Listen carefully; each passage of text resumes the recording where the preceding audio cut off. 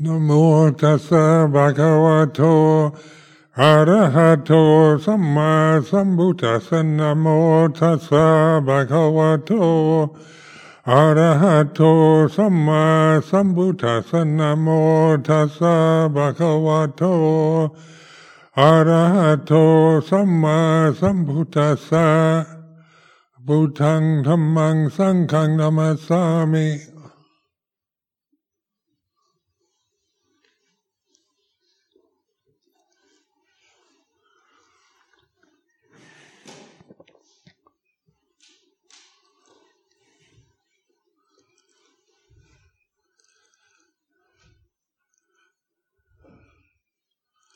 So I wish to welcome everybody on this beautiful day.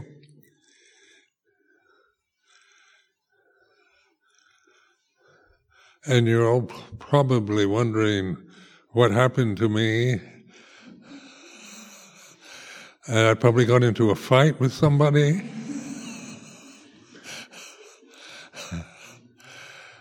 And so, no, it was perfectly innocent. I just fell down and hit my head on a hard floor. So it caused a big bump on the right side. The head hit very hard, and it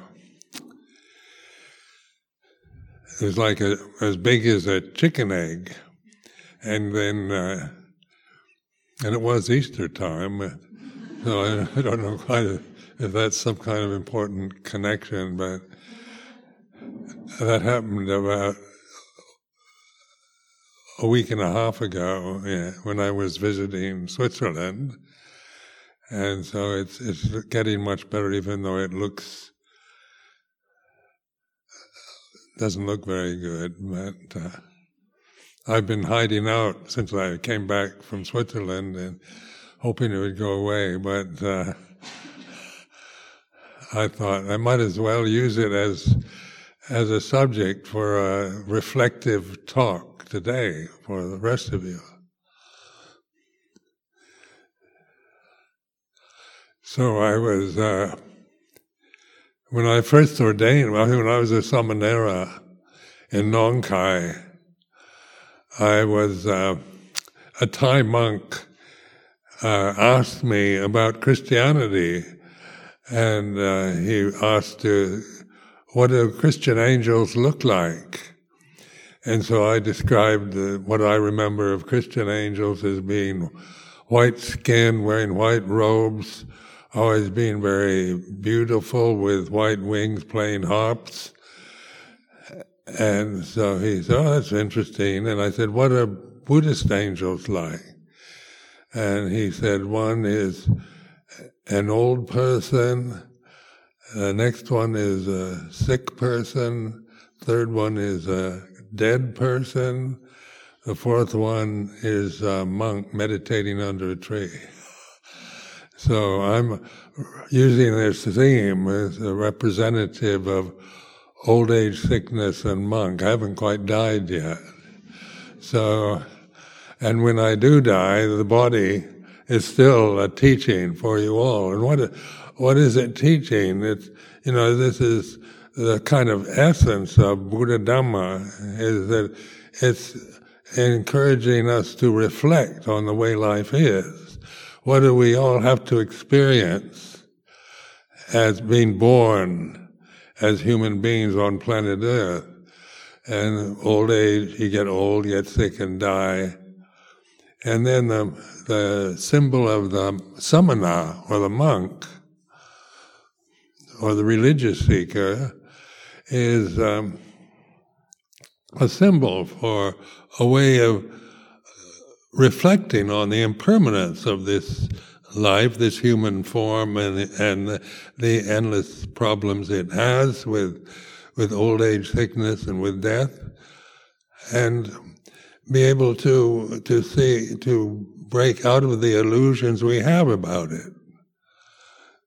Because the illusions we hold are that we are the forms that we inhabit. That this is what I am, this old body with a black eye, and it's like this. When you reflect on it, you're not saying anything wrong with it, or it should be otherwise, like being permanently beautiful, like angels never die. They're always beautiful. And there's no such thing as an old angel, or a dead angel, or a sick one, or an angel meditating. They're always singing beautiful music up in heaven, playing harps. But then in the essence of Buddha Dhamma is to reflect on the way life actually is. Dhamma, when we have this term Dhamma or Dharma, it means the way things are, the truth of the way things are, the way it is. And so you're not asked to believe in something, some kind of metaphysical idea of Dharma, as some kind of creator God or illusory force or some natural force that influences us, but it's learning to wake up and recognize the way things are as we experience them in these forms, these human bodies. It's like this.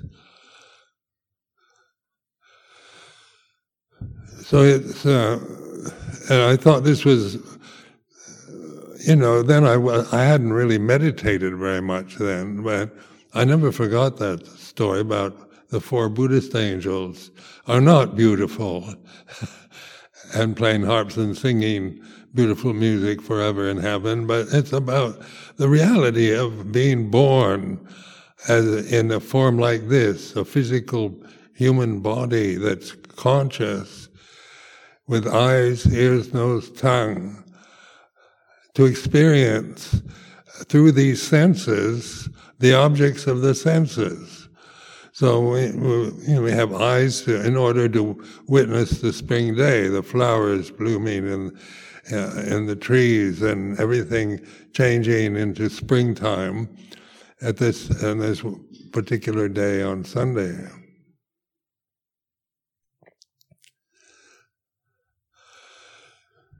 But the ignorance, or what we call in Pali avijja, ignorance of the way it is, ignorance of Dhamma, is the belief that one is a mortal, limited form bound into a lifetime that's inevitably going to get old, get sick, and die.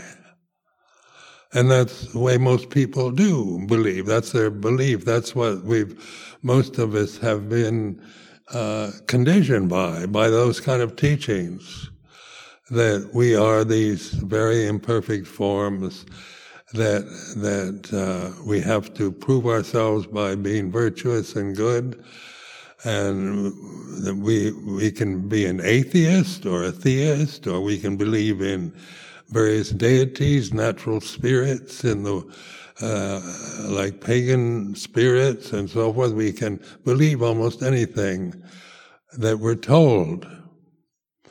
And belief is handed down to us. It's not Dhamma, it's not the way things are. It's maybe like the Christian angels are, how it would be nice if there actually were these beautiful creatures living permanently in bliss and singing beautiful music.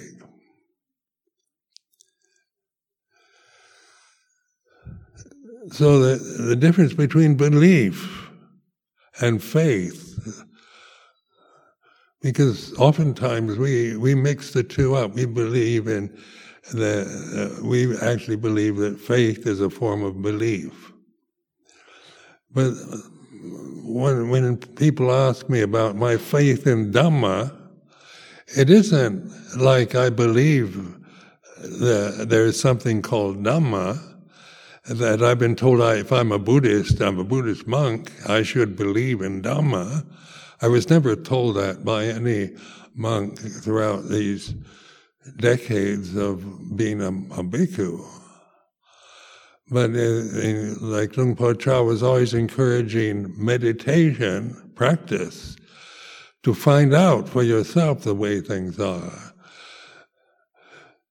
So in terms of explaining the word Dhamma to non-Buddhists, you have to talk about its ultimate truth. You use these abstract words: ultimate truth, ultimate reality, supreme truth.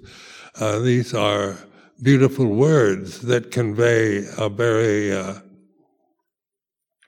it's the best that you could possibly think. But thinking itself is a condition we've acquired. It's not something natural to the forms that when they were born, like newborn babies don't think, they don't have a language, but they're fully conscious forms. Is the consciousness in the baby, or is the baby in consciousness? This is an important question to ask yourself. Is consciousness is it personal, like my consciousness in this body is in this body, and so it's separate from your consciousness? These are questions to ask yourself, to find out what is consciousness. So in Buddha Dhamma, consciousness is immeasurable. It has no boundaries.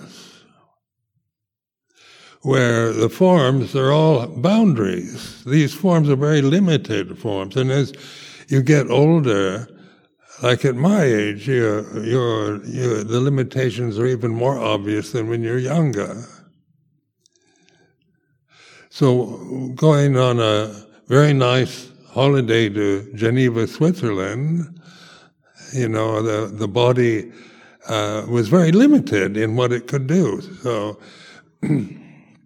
At first, when I was invited to go there, I thought, well, I don't know about traveling, about going to airports and queues and immigration, and then I don't know where we'll be staying in Geneva, and so while I'm still here, before I even go to an airport, I'm thinking about the limitations that I'm physically identified with.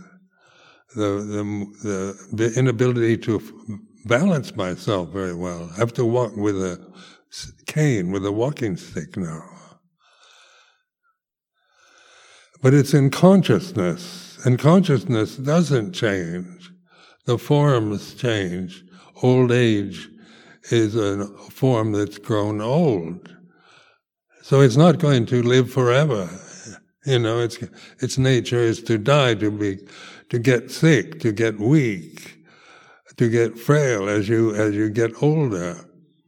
The senses aren't so accurate, so clear. And when I reflected on this before even going to Switzerland, I was thinking I'm thinking about the future.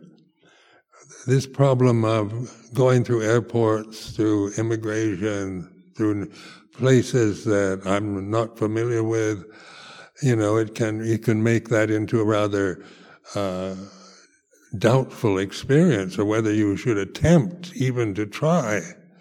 Maybe I should just stay here in my kuti here at Amaravati until I drop dead, is one alternative, one idea. But then next month, in May, after the Visakha Puja ceremony, I plan to travel to America.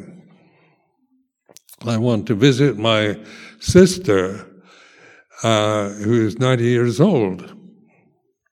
So she's very limited in her movements. And she used to be very active, kind of like to go on hiking trips, climbing mountains, and so now she's a 90-year-old lady living with her daughter in a very nice place. So when I think about going to North America, flying from London to Seattle, which is a 12-hour, 13-hour journey by air, one is thinking about it here. At this time, I can make that into a problem through thought. But then, is it really a problem, the actual reality of moving this body? The airlines are very helpful, so going to Geneva was really no problem at all. The access to wheelchairs and vehicles to help you get through from the entrance to the gate to board the airplane. So, there's things that one can worry about growing old in a personal way. That's very personal. Me, I'm this body, and having to wait in a queue for immigration as a problem I can create over and over in my mind. Or flying for 13 hours to Seattle. I could make that into something unpleasant while I'm sitting here talking to you. Through what? Through thinking about it. The future is the unknown. But yet, how many of us worry about the future? When you listen to the mass media these days, it's all about wars and climate change and all kinds of changing conditions, unpredictable things that we, individual human beings cannot control. Because the very nature of phenomena is change. And this the Buddha emphasized endlessly in his teachings, reiterated the impermanence of phenomena.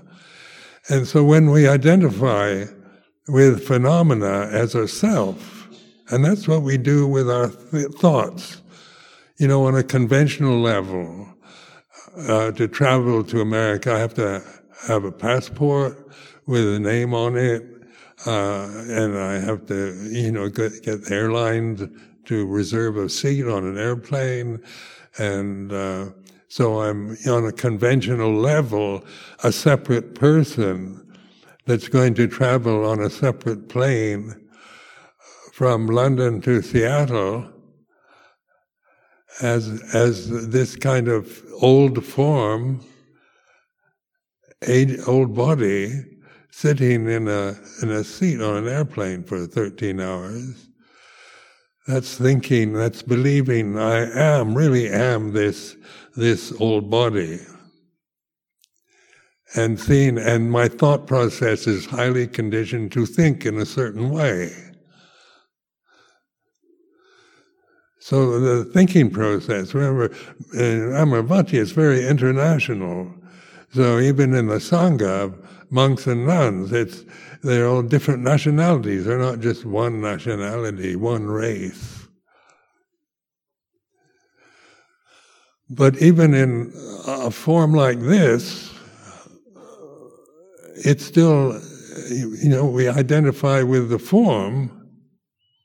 That's still limited. Being a monk or being a nun is still a limitation.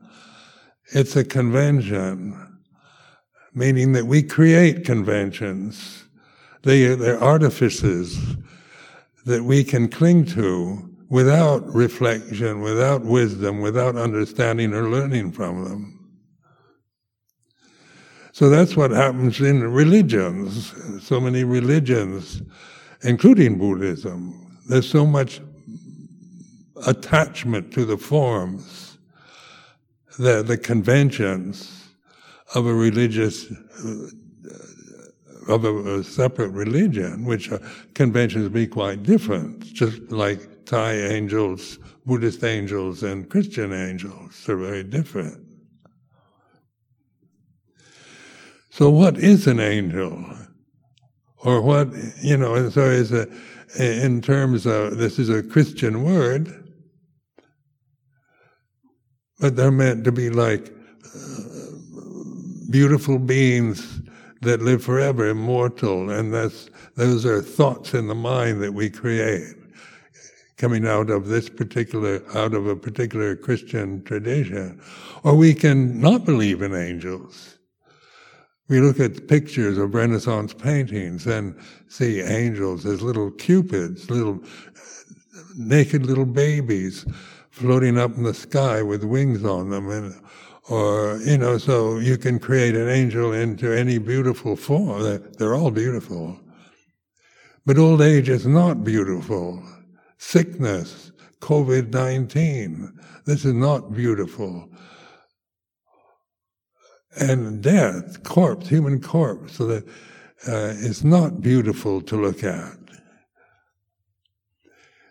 A Buddhist samana, shaven head, rag robes, this is not creating beautiful forms to look at, to make us look beautiful, but they're forms for reflection. What is the point of being a monk or a nun?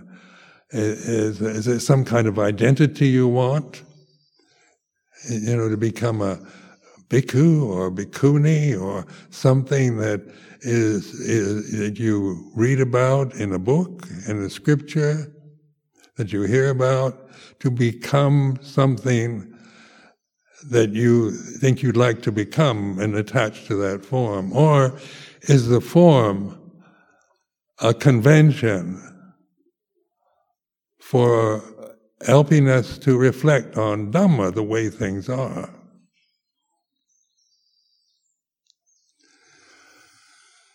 So this is one thing I really appreciate in the Theravada Buddhist tradition, is the emphasis on this reflective ability, mindfulness, awareness, conscious awareness, intuitive awareness are the words we use for it, is the very essence of Buddha Dhamma, of the whole essence of the Buddha's teaching.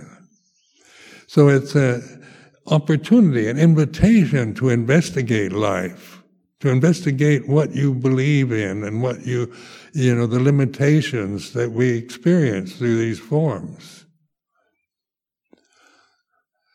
So, this is quite a challenge for most of us.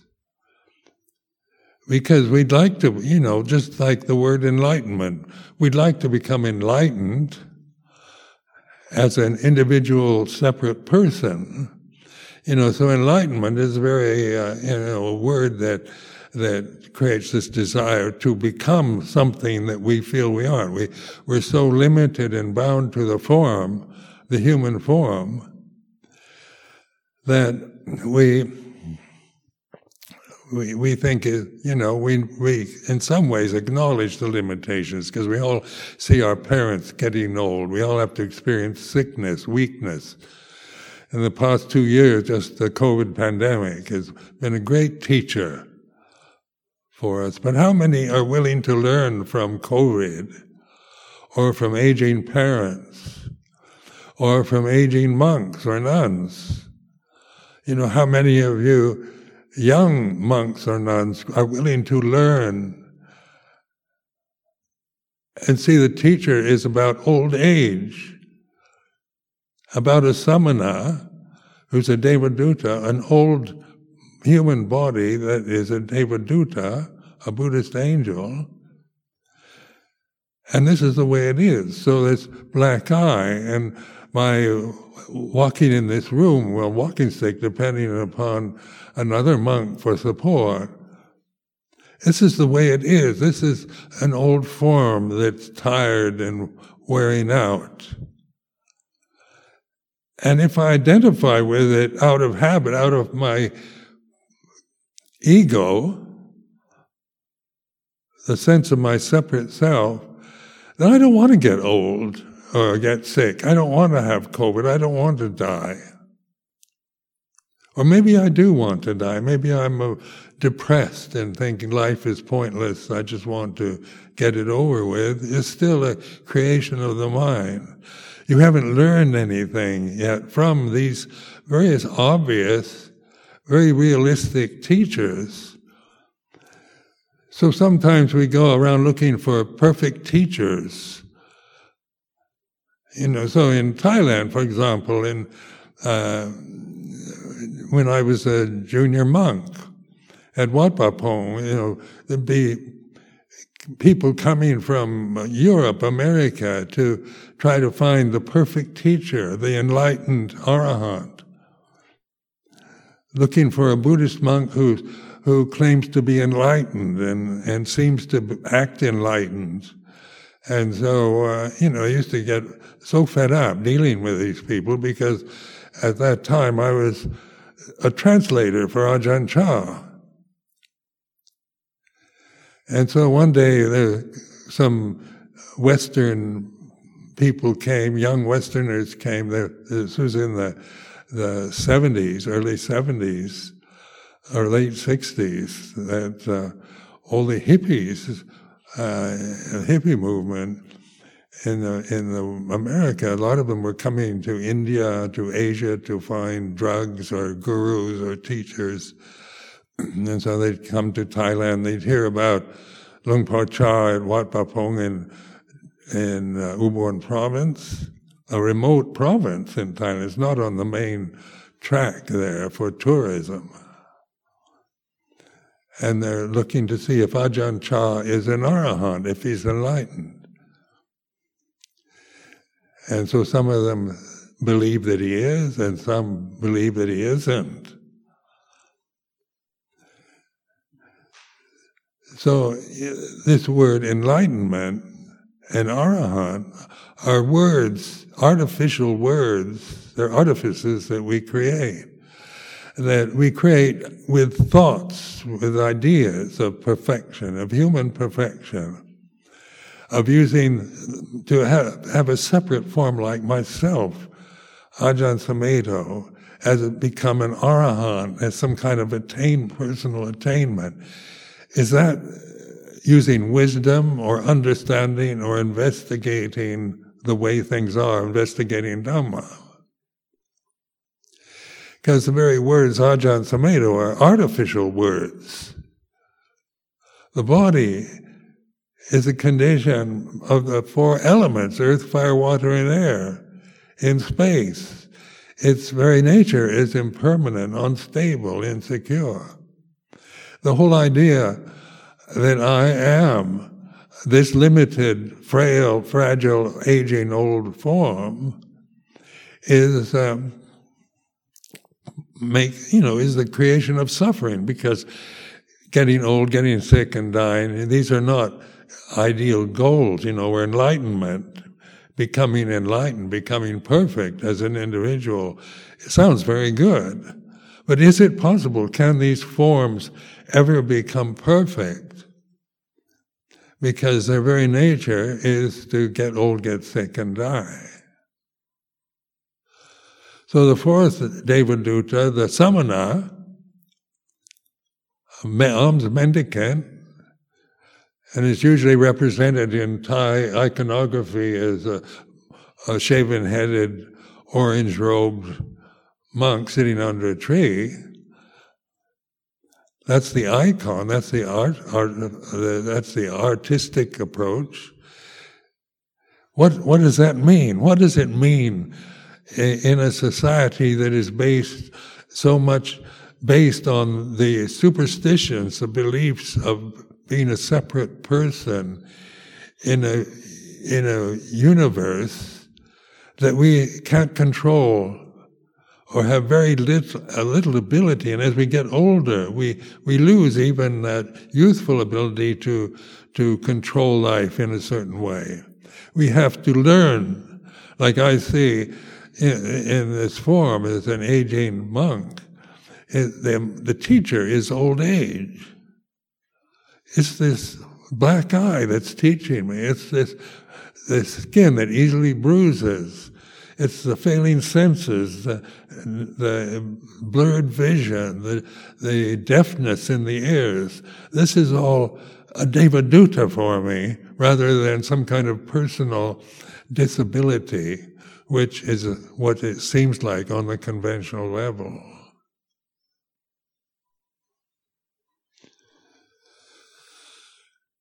So there's emphasis on bhatibhata, or investigation. And that's where my emphasis on the Four Noble Truths, as you are very much aware of.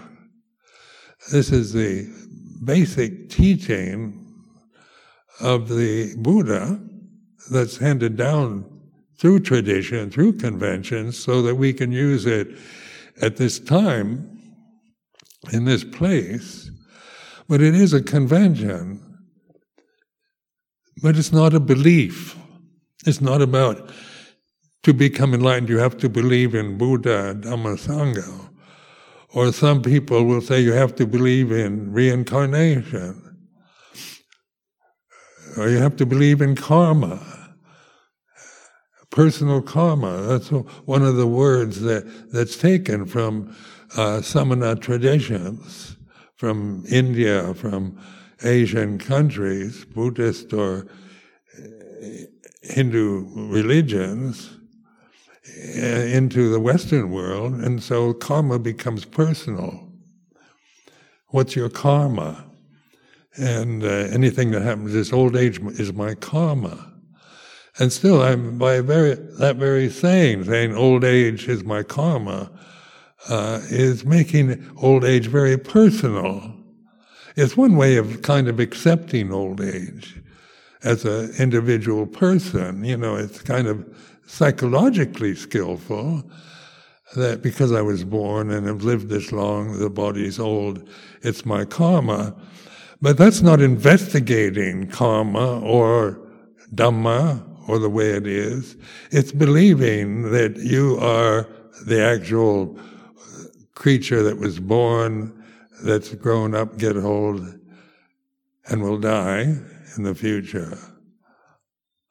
And of course, birth is the cause of death. Something that's never born never dies. So that's karma, cause and effect. The conditioned realm is all about cause and effect. Just like the spring day here at Amaravati. Changing from winter to spring, then summer, then autumn, then winter again. The changing seasons in England are really remarkable because they're quite so obvious. The extreme changes that take place in just what we see in the English countryside through just 1 year of observing the way things are. Would we like it to be permanent spring? On one level we would. Permanent summer.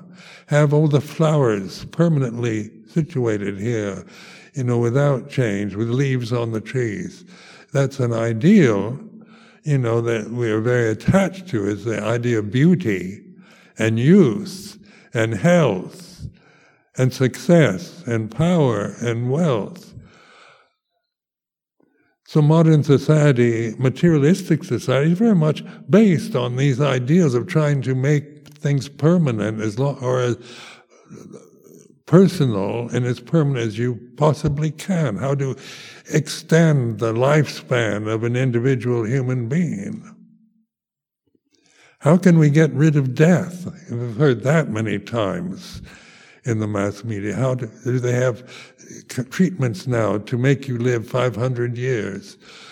And, can we become immortal? Can these forms ever become immortal forms? They're not like angels, Christian angels, that are forever beautiful, but they're just imagination. They aren't made out of the four elements, earth, fire, water, and air. They're images in consciousness. These forms that we identify with and bind ourselves to, limit ourselves to the limitation of a human body, is a condition in consciousness. So when the forms pass away and change, consciousness doesn't pass away or change. We experience consciousness, we identify consciousness with the senses, with seeing, with the eyes, ears, nose, tongue, body, with the mind, mental states. So that we think as we grow old, the vision fades, the hearing fades. Your senses aren't so alert, so accurate. The body fades. But on conscious level, when one is investigating Dhamma, one begins to awaken to Dhamma itself, the reality of conscious awareness that is possible, that the Buddha pointed to very clearly in his teaching of the Four Noble Truths.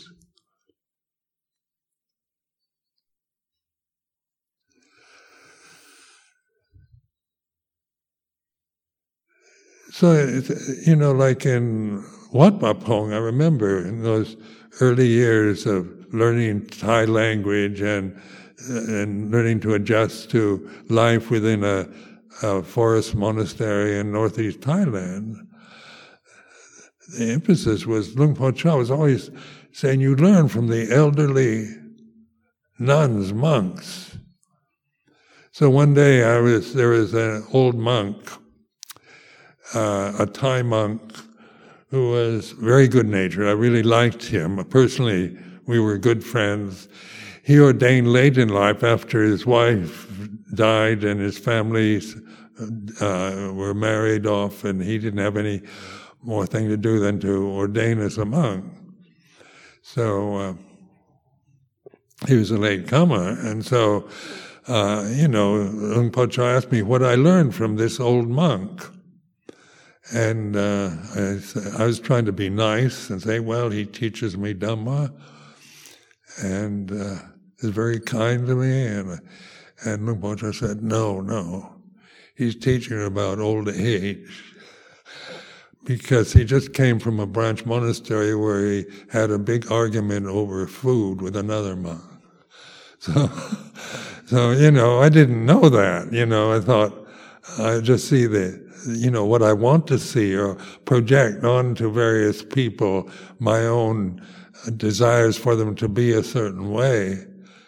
Living in a community, that's what we do. We project onto each other all kinds of conditions, qualities, ideas about who's good, who's enlightened, who isn't, who's hopeless, who will become enlightened, who won't, whose karma is not good enough to become enlightened. We can believe in all kinds of things we read in scriptures, because scriptures themselves are artifices. They're not the end of the teaching. Fortunately, we have the scriptures, the suttas, but just learning the suttas is not, you can't attain enlightenment through reading the scriptures, as if you still have this basic delusion of belief without investigation. So this first sermon of the Buddha, the Four Noble Truths, in its very essence, I consider it perfect teaching. This Four Noble Truths, you don't have to spend a lifetime studying Pali, Sanskrit, and memorizing Pali chants. To even chant the Four Noble Truths in Pali doesn't take that long. Anybody can do it. So chanting the Dhammacakkappavattana Sutta is a good thing to do, but it's not enlightening until we investigate, and that's the very essence of using suffering as a noble truth, to investigate what is suffering. Like just when I was talking about previously, flying to Geneva, before I even got there, when I was sitting here in Amaravati, the suffering of thinking about all the difficulties I might experience physically, traveling through airports and so forth. When I cling to that kind of thinking, when I identify with that thinking, then I begin to recognize this is suffering. I'm suffering because I'm sitting in a nice place here at Amaravati thinking about the possibilities of suffering in the future, when actually the suffering is what I'm creating in the very present. this worry, this concern, this anxiety, is what I create with thoughts, with habit patterns of thinking. The conventional level is a lot to worry about because it is unstable. Climate is a lot, one can worry about the climate. Climate change is a very important subject worldwide now. It's an endless source of conversation and disagreement. Is it, if we behave ourselves and stop using coal and carbon dioxide emitting substances, can we slow down or stop the climate change? These are interesting questions. Just as human beings in mass, the world's population, if we start using just solar power or wind power and get rid of all the vehicles and industries and so forth that emit carbon dioxide, will that stop climate change or slow it down or whatever? We don't know. That we don't know. And then we don't know is like this. Not knowing about the future of the climate of planet Earth is like this. So I start seeing this anxiety about the climate. By attaching to it, I suffer, which is the first noble truth. Then I'm going to spend the day sitting in my kuti worrying about the conditions of humanity on planet Earth in the future. And then I can think, well, I'm glad I'm 87 going on 88 because I won't be around that much longer. But then many of you have got to live through many more decades of existence within these limited forms. So even death, the possibility of the body dying, if seen in a personal way, is suffering. Whether I just want to die or don't want to die, it's still based on me thinking about I am this physical body, this old form. It's going to die, and maybe I'm fed up with life and want to die. Maybe I would like to live to 120. I mean, these are possibilities for thought, for creations for ambition. To be a monk that lives to 120 years is highly approved of and regarded very highly in Buddhist countries. So thinking itself, you're aware of thinking. Thinking can't be aware of thinking. You can't think and be aware, and thinking, a thought can't be aware of itself, but you're aware of the thought. This awareness is the gate to the deathless. What is immortal? What is deathless, which is not created, not bound by karmic conditions? That is available to us at this moment without belief, without believing in what we're told, but through investigating the reality of conscious experience as we experience life through these limited forms which we can take very personally.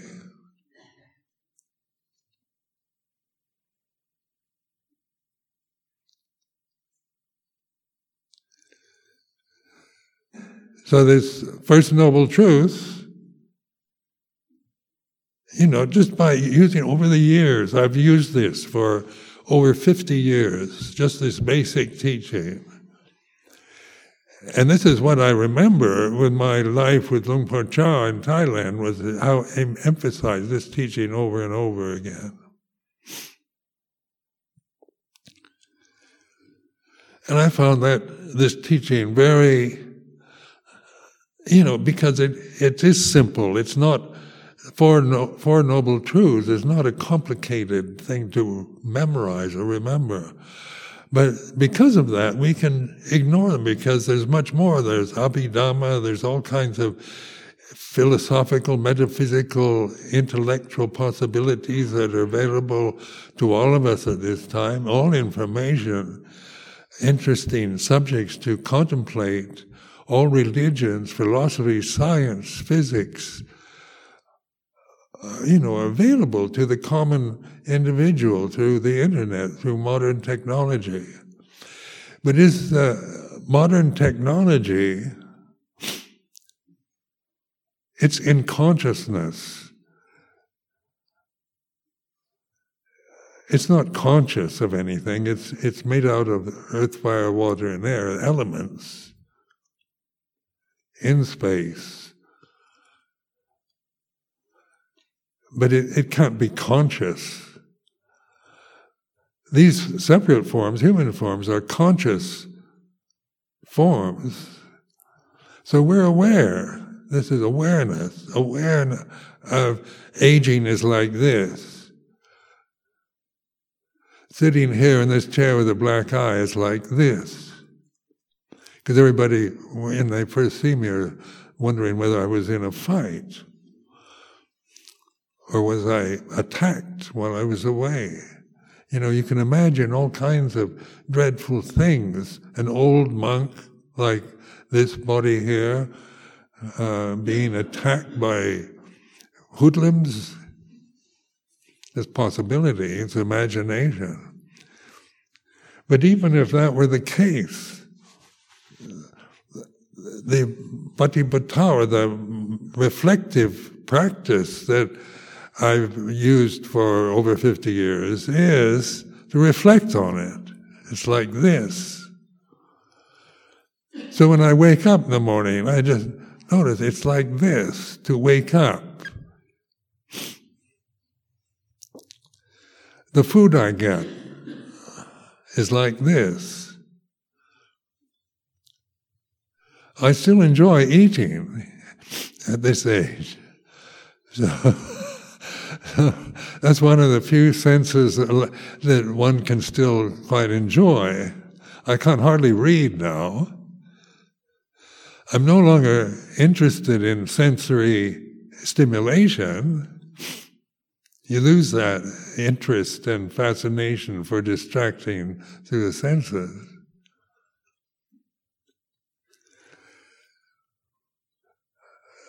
But this reflectivity isn't dependent upon formal retreats or perfect situations, but learning to trust and recognize in each one of us, whether you're a Sangha member or a lay person, male or female, that we share this consciousness, all these forms sitting in this temple today. And the consciousness is the same for all of us. The forms are different. And this is important, even this is information you can believe in, but I'm not asking you to believe it, but to reflect on it. What is consciousness that here and now is not a thought, not an emotion, not a feeling, because we are aware of what we're feeling. We know when we're angry, when we're greedy, when we're hungry, when we're tired. We know that the body's old now, it's like this. We know that springtime in England is like this. We know this through conscious awareness, through the senses, but beyond the limitation of the senses, because they're fragile and easily deteriorate, is pure awareness, pure conscious awareness. And it doesn't cease because of the senses deteriorate or the body gets old. So in the third noble truth, the realization of the end of suffering, don't think that by meditating seriously all these years that you're going to end suffering as a separate person. You can't do it. As long as you're identity is with the form, a physical form, it's going to get old, get sick, and die anyway, whether you're considered enlightened or not. But what is it that is aware of old age is like this? That is aware of fading, blurry vision is like this? Is it Ajahn Sumedho that's aware of his blurry vision, or is there pure awareness? Blurry vision is what's happened to the senses. The eyes are like this, and that's the way it is. And so there's no attachment to that. It's not the condition, the cause of suffering is attachment to these forms, to avijja, to ignorance, through beliefs, through conditioning, that is the cause of suffering. So the emphasis the Buddha made was to let go of the forms. It doesn't mean to get rid of them, annihilate them. No matter how wise you realize these Four Noble Truths, at the end of your life the body still gets old, gets sick and dies, and that's what it's supposed to do.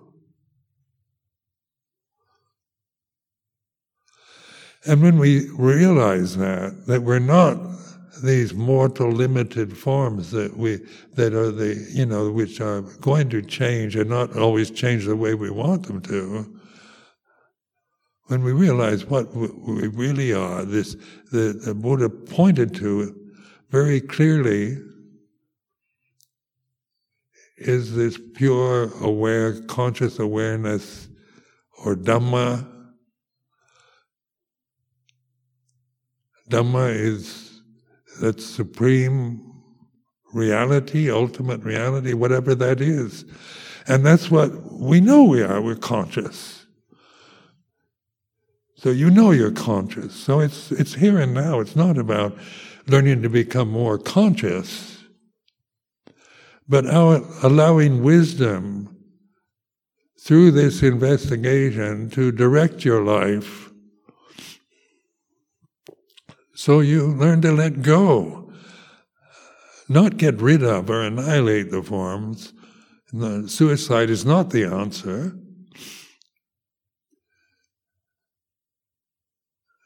This form, you can kill the form. But the unenlightened being is just, doesn't know what he's doing, he or she is doing. They're just thinking that they're getting rid of suffering through annihilation of forms. It's not about annihilation, but about this opportunity that we have as human individuals, human beings, to reflect on consciousness, from consciousness to the way things are as we experience them through these forms and through the senses.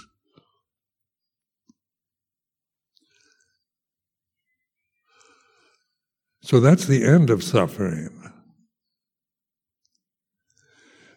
So when people ask me, do I still suffer? Are they pointing to Ajahn Sumedho as a physical form?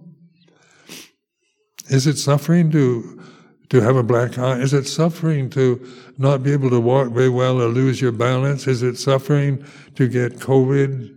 Is it suffering to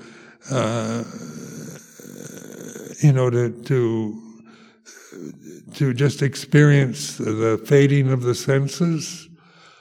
It can be suffering if there's blind attachment to the idea that I as a person want to have perfect vision forever, or I as a separate person want to have perfect hearing and don't want to get disabled with the body and its inabilities as it ages. That's suffering. That's attachment to ideas, to thoughts, to images. And that very suffering is the second Noble Truth about letting go of these images, by understanding how impermanent these images are. The four elements. Really investigate earth, fire, water, and air, the solid, the liquid, the heat, the air element, that is all, and the space that these elements need to manifest in are what we're experiencing here and now. And changing your attitude from personally identifying, judging yourself according to value judgments you acquire through thoughts of what's right and wrong, what's good and bad. You'll never see the end of suffering in this lifetime. But you can know the end of suffering through letting go, not through annihilating or ignoring, but through recognizing ignorance is an acquired condition. It's not permanent. It's not personal. Avijja, or ignorance, is like this. It's believing in the very conditioning, the cultural conditioning, the egos that we identify with, the belief that we are these fragile human forms in a vast, mysterious universe. Just by believing in those images, without question, without understanding, is the cause of suffering. So after we realize, we let go of those images, the eyes are still functional, hearing. Planet Earth is like this. The sun and moon and stars are like this. When you get sick, it's like this. Get old, it's like this. So you're the witness to the changing conditions rather than becoming the conditions that change. So I offer this as a reflection for this afternoon.